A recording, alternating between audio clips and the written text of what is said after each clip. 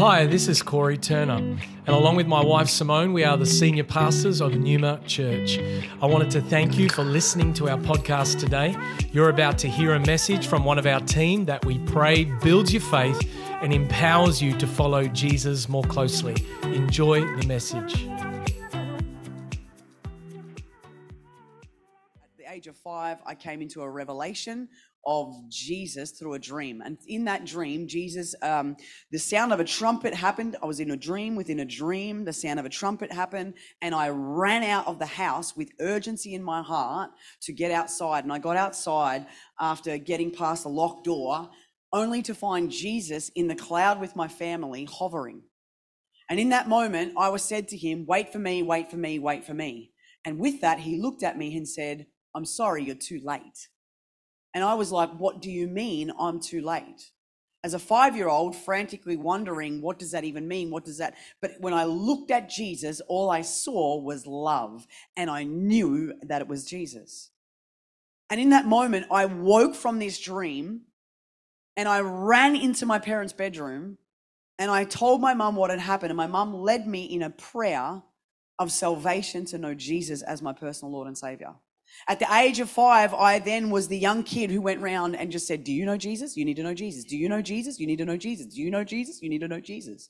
And I was absolutely convinced that there was no other reason or purpose to life than telling others about Jesus. I've been set on fire since the age of 5, and I have not been able to shut up. At the age of 5, I didn't know that Jesus came, lived, died, and rose again. I just knew that Jesus was real. He loved me. He wanted me to be with him, and I did not fear or judgment or anything of angst towards me. I felt love, and I felt this desire for me to be with him and for him to be with me. And at that, there was a multitude of thousands behind me being told the same thing. And the Lord set me on fire to preach and share this good news of the gospel. And so today I stand before you as just an everyday believer like you who had an encounter with the Lord that catapulted me from a place of just belief to an expression. I've got a friend here, Lucas, who's sitting on the front row, radically saved. I'm going to actually, Lucas, can you jump up and just share your testimony briefly? Whew. Yeah, okay. So briefly, I'm just going to consume it into what I'd tell someone on the street. So I was a drug addict for 9 years. No one in my family is saved. No one in my family knows the Lord. Nothing like that. So I used drugs from 13 to 21. I stole cars. I broke into houses. I robbed shops. I dealt drugs. I had $1,000 a day gambling habit, $1,000 a day drug habit. On top of that, I had all your nice clothes, all your nice cars, everything you ever wanted, and there was still an emptiness inside of me. And in result to that, I started going to jail, went to jail 4 times. And through all of that, all the meeting of people, there was times where I'd get out of jail, I'd be back on drugs before I even left the car park in jail. So then in result to that, I'd keep going back. And then I went to jail the last time and I called up my mum and I'm like, okay, mum, I think there's an issue here. We probably need to, sort this out. She's like, good idea. So we done that. I went to a rehab. I didn't know it was a Christian-based rehab. And when I went there, they're like, look, the only, mandatory thing we have for you requirement is that you go to church every Sunday. And I was like, nah, you're kidding yourself. What is the church going to do for me? Because I had nothing. I knew nothing about God, nothing about Jesus. I didn't know you could even have a relationship. I didn't know you could hear from him. I didn't know nothing. I thought they just wanted your money. They were good for nothing. And that was it. And then I talked with my dad and he was like, Lucas, I really think you should go. If you don't like it, we'll find you a new place to go. And I'm like, all right. So my plan was I'll go in there, I'll get kicked out, and I can keep on living my life. And little did I know that all the staff members were actually pastors and were spirit-filled, and they, no matter what I'd do, no matter what fights I'd try to start and whatever in that space I'd try to do to get myself kicked out so I didn't have to leave voluntary, they were seeing the call on my life and were like, Lucas, we're not going to let you go. We really feel that God's got a call in your life. And I was like, what the heck is a call in my life? What are you on about? I just thought they were all crazy. And then in result to that, it's a 6-month program with 15 boys in the house at one time. And the people that complete the program and do well in life are the ones that have accepted Jesus. The ones that hadn't would leave the program early and they would relapse. And in the program, there's a voluntary space where you can come in and you can learn about, Jesus, the Holy Spirit, and God. So there's no TV on a Monday night. So all the boys would just go to it because there's nothing else to do. So we'd go to it and we didn't know that it was planting seeds. And they ended up going, Lucas, we want to give you a Bible. And I'm like, look, I've never read a Bible in my life, let alone like a book in my life, let alone I'm going to read a Bible. And they're like, okay, well, just take it. And I'm like, I'll take it as a kind gesture. And I ended up reading the Bible every morning, every night. And in result to that, I ended up having an encounter with the Lord in my room where I just encountered the Lord in such a way where the presence of God filled my room. And I just started repenting. I didn't know I had to repent. And it just like flowed out of me what the Lord was doing. And in that, the boys in the rehab seen the change, and I didn't know I was meant to lead people to the Lord. I didn't know I was meant to share the good news. I didn't know anything. Like, I'd read the Gospels, but I didn't have an understanding or comprehend what it even said because of all the drugs and everything that was going on. I wasn't able to, comprehend that sort of stuff. I just read it for the sake of reading it. And out of the overflow of my heart for Jesus, out of the love of that, boys were getting saved. Boys were getting saved. We started doing Bible groups every morning, Bible groups every night. People that would come into the rehab off the street, they'll get saved. Everyone was getting baptized in there. So we all got baptized, and then that's to sum it up. So good. You know what I love about that is that from no understanding to an encounter led immediately to others being saved. Salvation was never just meant for us to consume. It was always meant for us to be experiential of the power, the glory, the love, to then be an expression of that to other people. And I love that because he didn't have a clue. He didn't get told to go evangelize. He didn't get told or taught how to do it. It was out of the overflow of his heart. But sometimes we get so familiar with the presence of God that we just come in and take, I shared about this in the stream, we consume, our glory container gets filled up, and then we forget to pour out. And so to experience the more of him is to pour out. And Lucas is an absolute blessing. He's a part of our Numa School of Spirit. He's a year in. He's on the street sharing every week with people and telling them about Jesus, laying hands on the sick, seeing deliverance happening, seeing incredible things happen, not because he got told to or got told or shown how to. He just fell in love with Jesus. Ooh.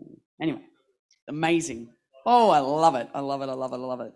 All right, open your Bibles. We're going to go to Matthew chapter 7:28. We're going to jump through chapter 8 and 9, and then we're going to land in number 10, and then we are going to land in chapter 17 of Matthew. We're hitting up Matthew today. I believe that God has a word for you as a church. I believe that Lord wants to unlock something of a greater measure. And if you'll open your hearts to receive today, I believe that he will deposit something significant that will catapult and shift you from where you are to where he has called you to be, so that others can receive.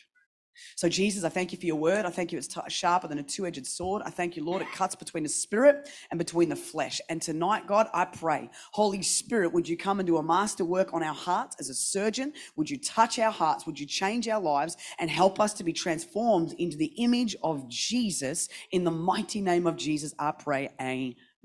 Amen. Well, I'm going to take you back to Christmas last year. Christmas last year, God's doing incredible things in our world. We're getting ready for 2023, all things Numa School of the Spirit happening. There's so much exciting stuff happening. And I went home for Christmas to spend some time with my family. I got 5 nephews and 2 nieces, and they are the joy of my life. I'm not married. I don't have kids. And so therefore, my kids are my nephews and nieces. I have loved them like they were my own. I have cherished them like they were my own. I have smacked them over the head like they're my own. And I love them. And my 15-year-old nephew had started to branch out into this whole thing of online computer gaming. So he was always into the gaming. I never got it. I was like, dirt bikes, let's go have fun. He's like, no, gaming. I'm like, no, okay. Anyway, another story.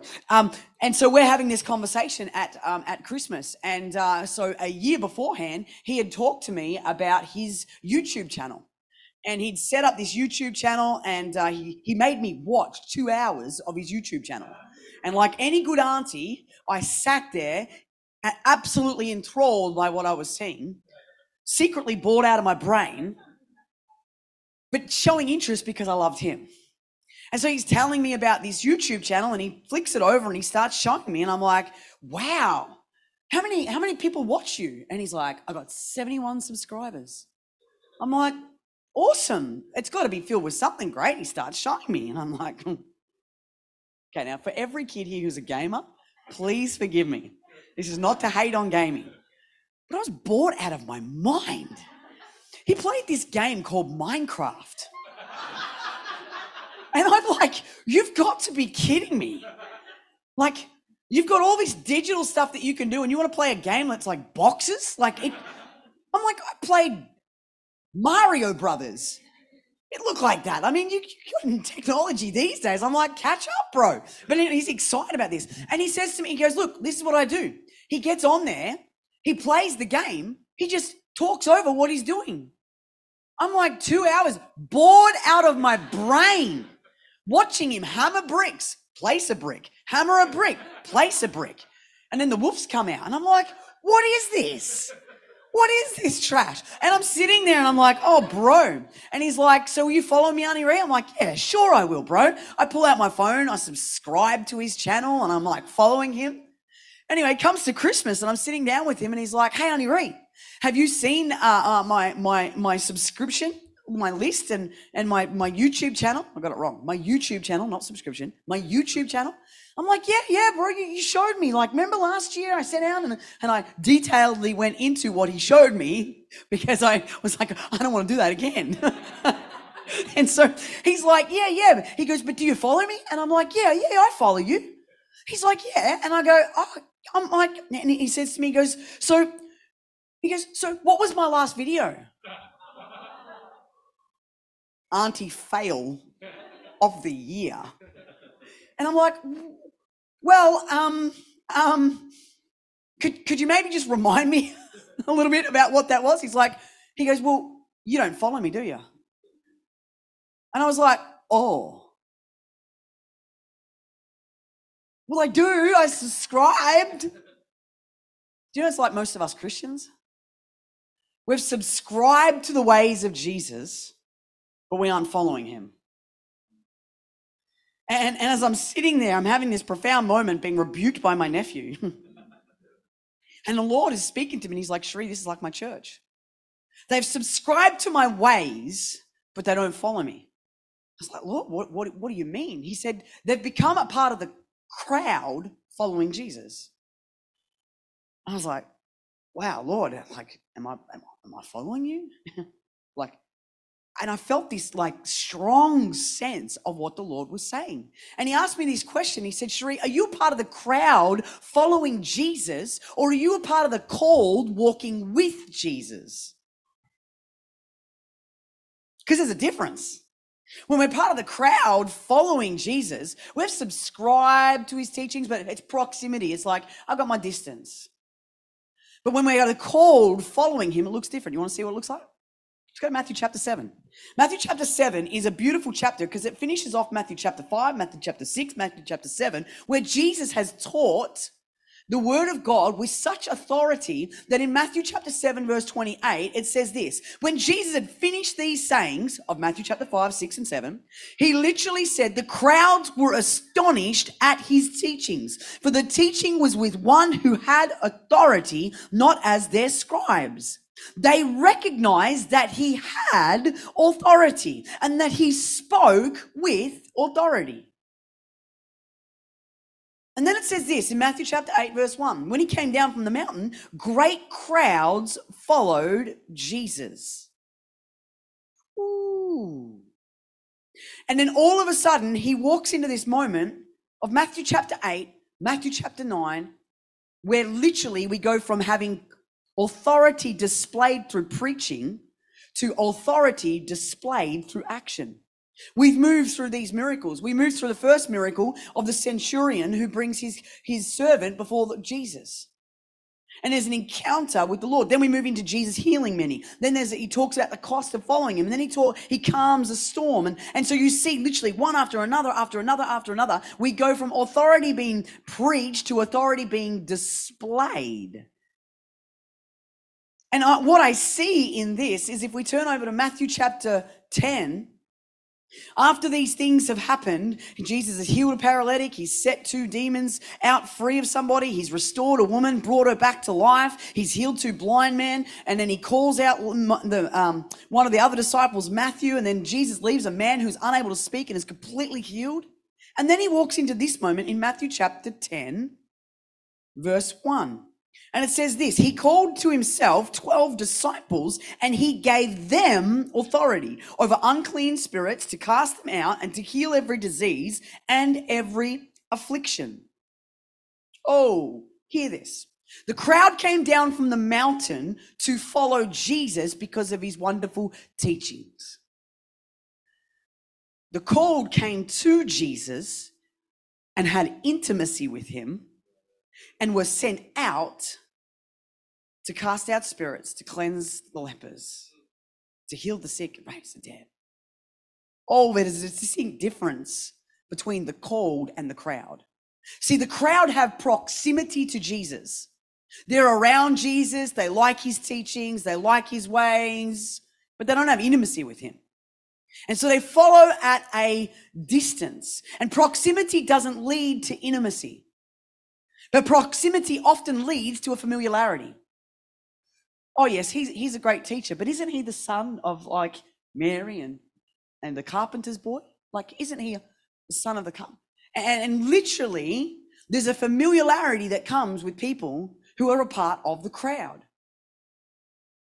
But it's never Jesus' intent that there would be a crowd following him. Do you remember Jesus would always escape the crowd to spend time with the called and then to take time to spend time with the Lord? He desires people to be in a place of intimacy. See, the called are called to have intimacy. And intimacy leads to identity, and identity leads to kingdom authority being displayed. See, this is a difference between a Sunday Christian and a daily devotion with the Lord. This is a difference between a Sunday Christian, check in, check out of church, I've done my duty and I'm following Jesus, versus the called who are so intimate with the Lord they can't go a day without being with him. There's a distinct difference. And see, the crowd recognize and observe authority, but the called have and display kingdom authority.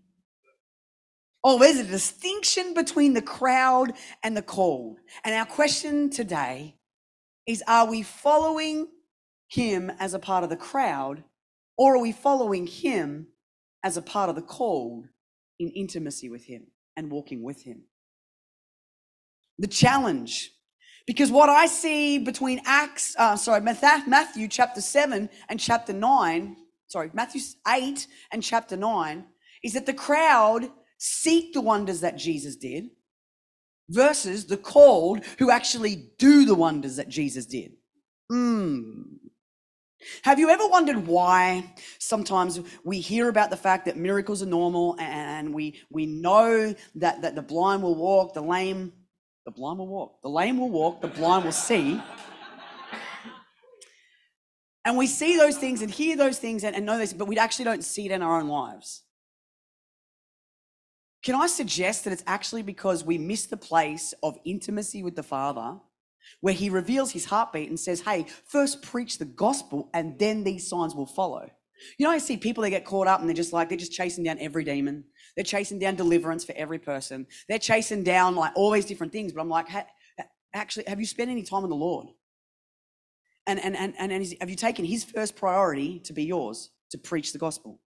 Because Matthew chapter 16, verses 15 through to 20 says that these signs will follow the preaching of the good news, which means if you preach the good news, these things are inevitable. Half the reason why we don't see these things in most of our lives personally is because we don't preach the gospel. When was the last time you shared the gospel with somebody? When was the last time you had a conversation with somebody where you brought the center of the conversation around Jesus?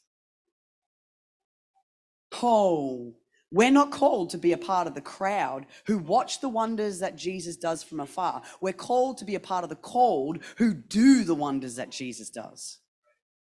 See, the crowd marveled at what Jesus did.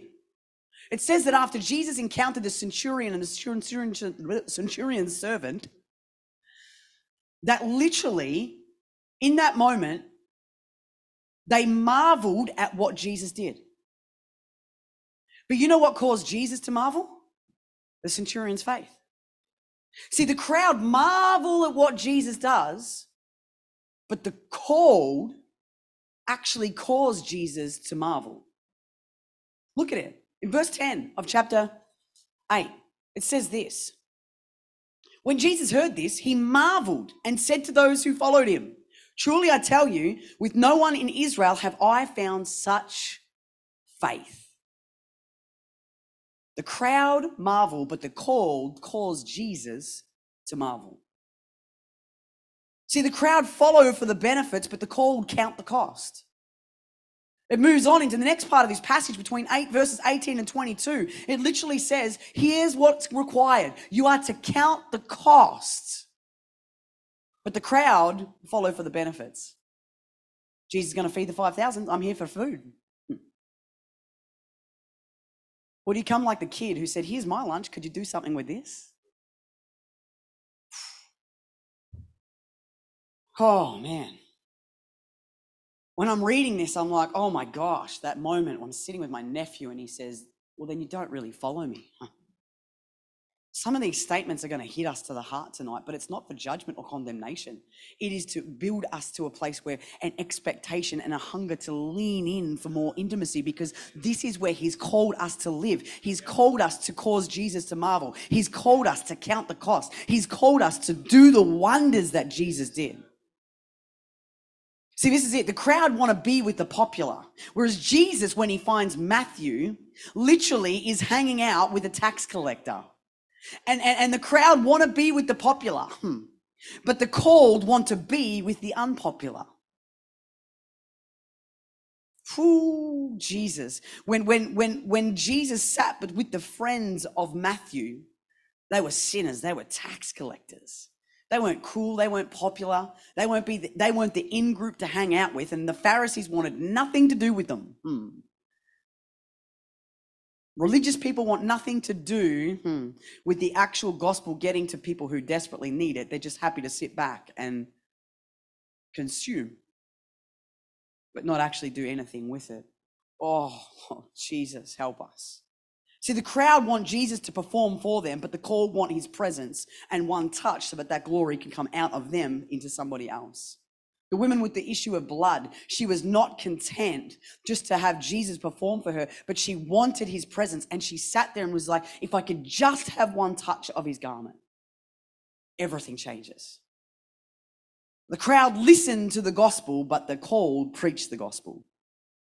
Matthew chapter 9, verse 35 says that they went into all the cities and all the villages and preached the good news of the gospel. See, the crowd believe, but the called are bold. The called are bold. They're not content to live with a mediocre Christian life of just subscribing to Jesus' ways. They want intimacy with him.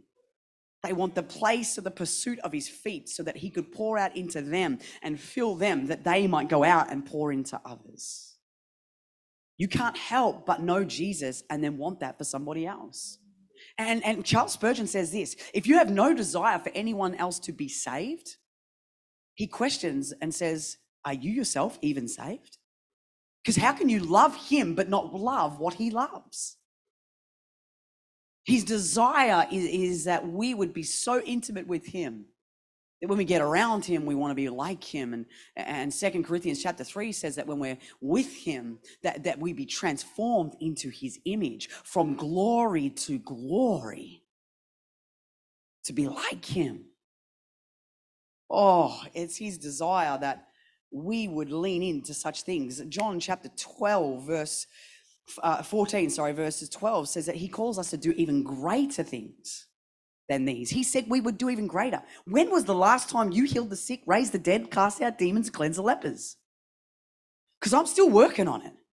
I'm still working on that. I'm like, Lord, I believe that you can raise the dead. You know what the scary thing is? You have to be around dead people for that to happen.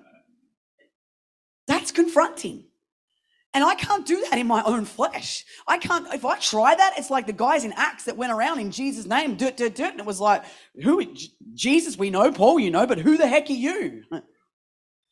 I can't do anything without being in intimacy with him and having that nature of relationship with him where he pours into me to be poured out to others. And this is the desire of God's people, that they would be in love with what he loves. See, this is the thing. The crowd actually loved Jesus. Hear my heart. The crowd loved Jesus. Most of the Christian people I know who have subscribed to his ways love him.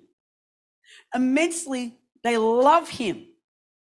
They love what he's done for them. They love their salvation. They love that their family is saved. They love that they've got their ticket to heaven. They love him. They come to church and they worship him. They lift up their hands. They engage with him. But you know what the difference is?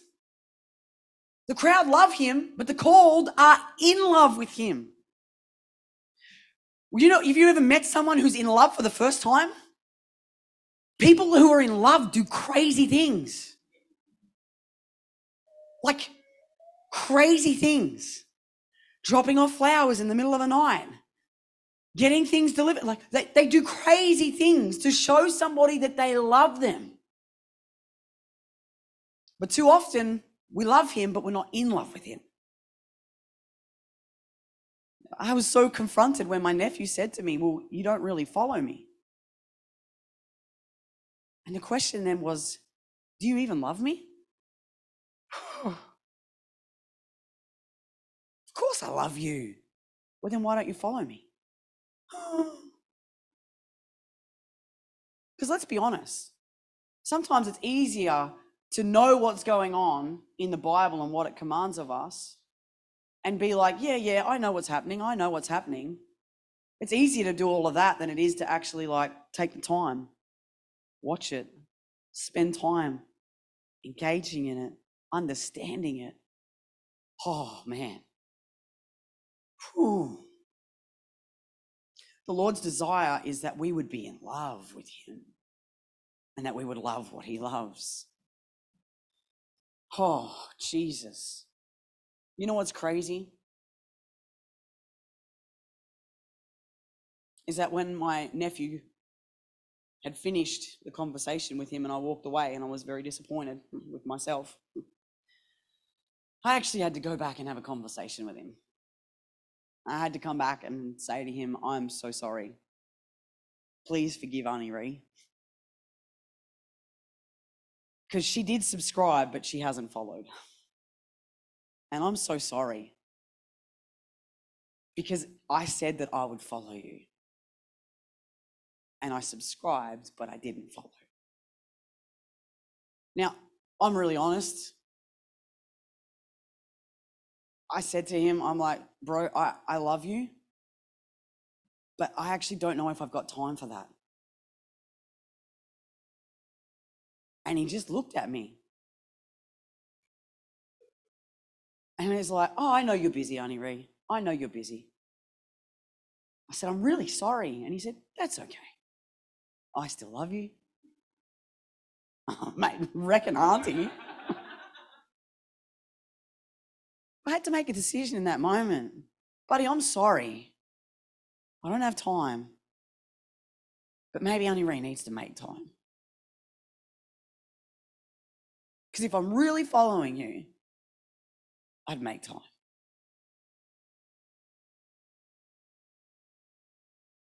And that's what the Lord wants. He wants his church back. He doesn't want a Sunday service, as great as it is, as great as the worship is. He wants his church back. You know what the church is? It's you. It's you and me. He wants us back. He wants us back in the place of intimacy with him. He doesn't want just check in and check out church. He wants intimacy. Because there's a world out there that needs to know him, and you can't share what you don't know. And his desire is that you would know him and you would know his heartbeat for the lost, and that we'd walk in that space. So some of us today, we need to repent, respond and repent. Some of us, we need to receive the kingdom authority that he gave to us and actually walk in it.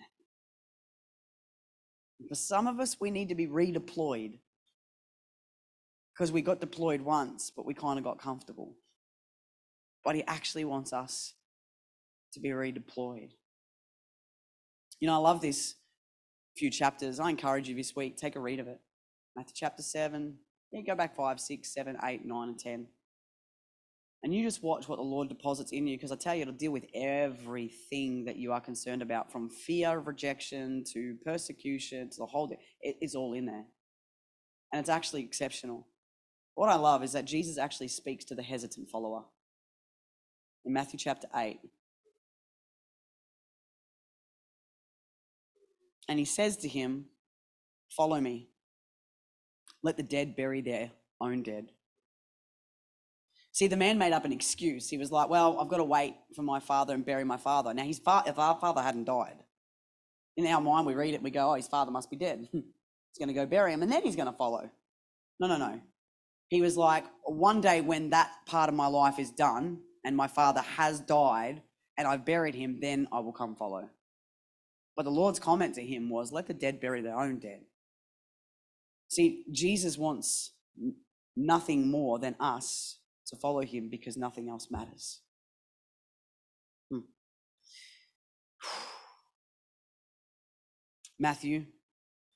John chapter 12, verse 42 and verse 43.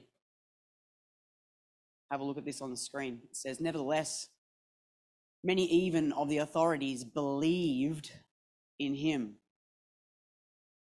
It's one thing to believe in him, it's another thing to live for him. And for the fear of the Pharisees, they did not confess it, so that they would not have to be put out of the synagogue. For they loved the glory that came from man more than the glory that comes from God.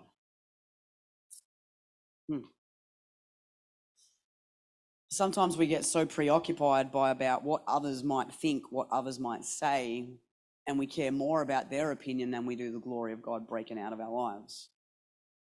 It's God's intent that all men would be saved. And it's actually crazy to think that he uses you and I. Because I don't know about you, but I found myself as a follower, a subscriber to the ways of the Lord. And I've been confronted, I've been challenged, I've been provoked to go deeper into the things of the Lord, and from that place of intimacy to lead others to the Lord, to lead others to a revelation, an encounter of who he is. And I'm the evangelist. So if I'm challenged, are you?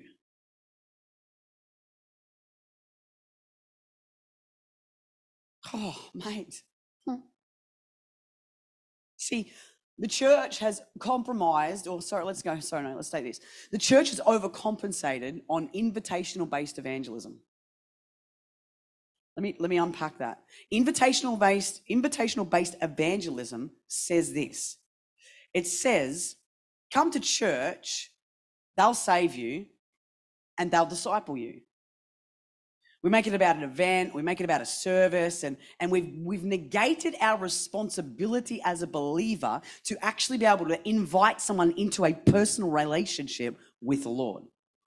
And we've overcompensated on invitation. Now, yes, there is a place for invitational-based evangelism. It's in the Bible. So it's real, it's legitimate, and it's okay. But the church has overcompensated on it.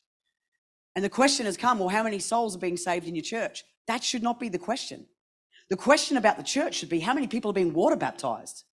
Because the soul should be one between you and me out on the street, then brought into the church to the family of God, and then discipled and baptized in water as a public confession of their faith. So you know what tells me when a church is on fire, when it's ready to go, is that when their water baptism numbers are like skyrocketing and the salvations are just plotting along. Now, one or twos might get saved in a service, and I'm grateful for that. Actually, bring on the day for hundreds. I'm believing for it. But they need to encounter Jesus out there well and truly before they encounter Jesus in here. And Jesus is not calling us to go to, he's not calling us in this season as a church to go to the net style of fishing. Peter mastered in net style of fishing. Do you agree? Peter and the disciples, the fishermen, they did the nets. Jesus did the magic, not magic, but like the supernatural moments. Magic's a bad word in church. But he did the supernatural thing. Throw your net over this side. And they're like, okay. And they throw the nets over and then they bring in a catch that they couldn't even catch, right? You remember those days? It's kind of like what happens within the church context. But you know where the unusual miracles are going to take place? You know where the outpouring of the Spirit's going to take place? You know where the wonderful and crazy things are going to take place of the things of God? They're going to take place when you and I go fishing. Come with me to Matthew. This is where we're landing it. Matthew chapter 17. The story of good old Peter hanging out with Jesus. Now, let's just be clear. Peter, he's a wild man. He is the man who puts his foot in it. He is the man who is just bold and audacious and ready to say, Jesus, if that's you on the water, call me out, I'm coming. Other 11 aren't asking that question. Peter did. And Jesus says, yeah, come on, come out. Peter walks on water. Peter, in chapter 17, at the start of this chapter, is called up with Jesus along with James and John to a mountain transfiguration moment. Jesus has gone away to seek the face of the Lord. Peter's gone with him, with James and John. They're there praying. It's the middle of the night. The glory of God turns up. Place is on fire. It says that Jesus' clothes were as bright as lightning or as white as snow. It says that there was a holy moment. And Peter, the natural man, stands in and is like, Jesus, this is amazing. And out of nowhere, it's like he has this moment, and it's like Moses turns up and Elijah turns up. And Peter's so excited. He's like, Jesus, let's build tents so we can house the glory. And in that moment, Lord says from heaven, shut up, Peter. And in that moment, he says, listen to my son. And in that moment, Moses disappears and Elijah disappears. And Peter is left there staring at Jesus, because the only thing that matters is Jesus, because he is the law. He is the power. He is the authority. He is those things that those guys were in the new covenant. That is him. And he comes down from the mountain and he brings deliverance to a young man. We talked about this in the last message. But what happens, I love this, it's so cool. He comes down, he has this encounter, the boy gets healed. Jesus has the faith thing with the boys and says, you 9, what are you doing? And then all of a sudden, they come to Jesus and say, Jesus, do you pay tax? This is the only passage of scripture that Jesus actually does a miracle with money. Just putting it out there. He says to Jesus and his disciples, do you pay tax? And Jesus, knowing he doesn't have to pay it, pays it in the same way that Jesus didn't have to die, but he paid a price for you and I. And so he says to Peter, Peter, you're a fisherman. I want you to go down to the lake. And when you go down to the lake, I want you to throw a hook and a line into the water. Pause. You're telling a fisherman who knows how to fish with a net how to catch fish. Peter is a man who knows what needs to be done to catch fish. He's not a man of the hook and the line. He's a man of the net. I know how to get a catch. I know how to do that. And Jesus says to him, I want you to take a hook and a line. I want you to go to the sea. And when you put that hook and the line in, you're going to catch a fish. When you bring the fish in, you're going to open up the fish's mouth and there's going to be a tax in there. There's going to be money in there. And so Peter, I love this. Peter does not question Jesus, but Jesus, if I just go down with my nets, I'm likely to catch more of a fish, make a bit more money. It's going to be better. It's going to be greater. It's going to be bigger. It's going to be, no. He simply takes the word that Jesus says. He goes down to the water. He throws a hook and a line in front of all of his friends who would have looked at him and thought, you're crazy. You're a fisherman and you know how to catch fish, but you're out here with a hook and a line. And this is what the Lord said to me. He said, Sharee, I'm returning to the church where they have gone from being a net style of catching fish, where it's come and go fishing in this big thing with the church and invitational-based evangelism, to the individual where if they are obedient and they humble themselves and they obey me and go out and take a hook and a line and go fishing, they're going to catch something. And great will be their reward. So you've got to understand this. Because the Lord is calling us for everyday believers to be able to share Jesus confidently, because that's our responsibility. That's what we're called to share Jesus confidently. Do you know how crazy this is? Okay, just imagine yourself as one of the other disciples. maybe even one of the three, Peter, James, and John, or maybe one of the 9 that were left out at the bottom of the mountain just waiting for Jesus to come back, which is what most of the church is doing right now. Sitting on their rusty, dusty, holy moments, just waiting for the Lord to come back. They're not on mission. They're just sitting there waiting for Jesus to come back. Jesus comes down the mountain and says, what is wrong with you? You faithless generation? Like, I've given you mission. You were meant to be on mission. You're sitting here waiting for me to come back. The reason you can't heal him is because you've got no devotion, you've got no prayer, you've got no fasting. Whew. Oh. So picture yourself, you're one of the 9. And this is what happens in this passage. Because in the very next chapter, in chapter 18, it starts with this. Who's the greatest? Because favor is not fair. So Peter, he's walked on water. He's had a holy transfiguration moment, seen the glory of God. And then Jesus, literally, as the disciples are all asked if Jesus is paying tax, there's another 11 disciples, but Jesus only pays the tax with the fish and the money in his mouth for him and for Peter. I love this. Because you know what it says to me? It says that Jesus loves us all equally. He took the disciples all on the same journey. He even loved Judas, who walked away from him. But Peter, a man of faith, a man of humility, a man of obedience, a man of incredible pursuit of Jesus, and even screwing it up sometimes, he takes him and rewards him. Favor ain't fair. But did you know that you are highly favored? That you are highly favored by God. Oh, what sort of disciple do you want to be? Do you want to be part of the crowd that's just following Jesus, proximity to him? I want to be part of the call who have intimacy with him and who literally take the glory of God to the people who desperately need it. Oh, Jesus, this house is a house for the unsaved. And this is a house that will go and seek the unsaved. This house will be filled with people who are unsaved. And I tell you this, unusual miracles are on the other side of your obedience. You want to see the unusual miracles? I mean, seriously, imagine you're there with Jesus and you watch Peter and Jesus has said, you watch him, he's going to throw a hook and a line in, he's going to pull a fish in, and in that fish there's going to be money in its mouth. Number one, to catch a fish, if you've ever been fishing, it's a patience game. But literally, he throws a hook and a line in, catches a fish. Not only is it a miracle that he catches a fish with a line, because, he's a fisherman, knows how to catch it with a net. He's like, this is awesome. Opens up its mouth and it's got money in it.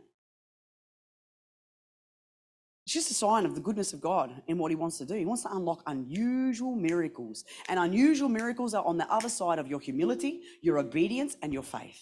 Come on, why don't you stand up? Jesus. I told you in that moment with my nephew, I had to make a decision about my heart and my posture towards him and to apologize to him. And for some of us today, we actually need just to come before him and say, Lord, I'm sorry if I've been a follower of you or a subscriber of your ways and your teachings, but not someone walking with you the way I should. And, I'll be really honest with you. We're all guilty of it. I myself have been guilty of it. And I know that the Lord is calling us to a place of deeper intimacy with him. Not just so we can have tickle me Elmo moments, not just so we can be filled with glory and have goosebumps from the top of our head to the bottom of our feet, and maybe even take a short nap on the ground. He's actually wanting to pour his glory out so that the glory could reach others. Thank you for joining us for this message today. We don't assume that every person listening has a personal relationship with Jesus Christ. And so today, we invite you to begin following Jesus as your Lord and Savior. The Bible teaches that every one of us has been created for a relationship with God. Sin has separated us from that relationship, but God loved us so much that he gave us his one and only Son, Jesus Christ. Jesus lived, died, and rose again, conquering sin, Satan, and death itself. If we believe in our hearts that God has raised Jesus from the dead, and we confess with our mouth that Jesus is Lord, we will be saved. So if you're ready to pray in faith, turning away from your sin and believing in Jesus for your salvation, please pray this prayer. Dear Jesus, I believe that you are the Son of God, and I ask you to forgive me and cleanse my heart from all of my sin. I receive by faith the free gift of eternal life, and I ask that you would fill me with the Holy Spirit. I thank you that I am born again as a child of God, and that you have made me a new creation in Christ Jesus. In Jesus' name I pray, amen. If you have prayed that prayer for the first time, we would love to know and help connect you to a local church in your area. You can contact us on our website, numa.church. Thank you for listening.